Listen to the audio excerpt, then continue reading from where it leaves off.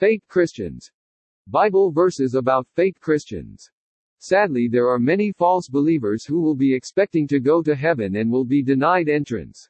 The best way to avoid being one is to make sure you have truly put your trust in Christ alone for salvation. When you have repented and put your faith in Christ, that will lead to a change of life. Follow God and educate yourself with His Word. Many people follow false teachings from the Bible given by false preachers, or they just refuse to obey instructions from God and follow their own minds. There are many people who throw on the Christian name tag and think by just going to church they will be granted heaven, which is false. You know there are people like that in your church and especially in the youth today. You know there are people still having sex outside of marriage, still going to clubs, they still have a continuous willful potty mouth. Hell will be worse for these people than atheists. They are just Sunday Christians and they don't care about Christ. Am I saying that a Christian is perfect? No. Can a Christian backslide? Yes, but there will be growth and maturity in a true believer's life because it is God working in them.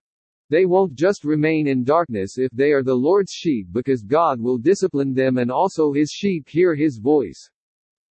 Quotes. Lawrence J. Peter, going to church doesn't make you a Christian any more than going to the garage makes you a car. Don't let your lips and your lives preach two different messages.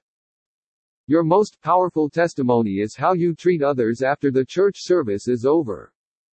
What a heartbreak it would be to live an almost Christian life, then almost get into heaven. Beware, there are many. 1. Matthew chapter 15. 8 These people honor me with their lips, but their hearts are far from me. 2. Isaiah chapter 29. 13 And so the Lord says, these people say they are mine. They honor me with their lips, but their hearts are far from me. And their worship of me is nothing but man-made rules learned by rote. 3. James chapter 1. 26 If a person thinks that he is religious but can't control his tongue, he is fooling himself. That person's religion is worthless.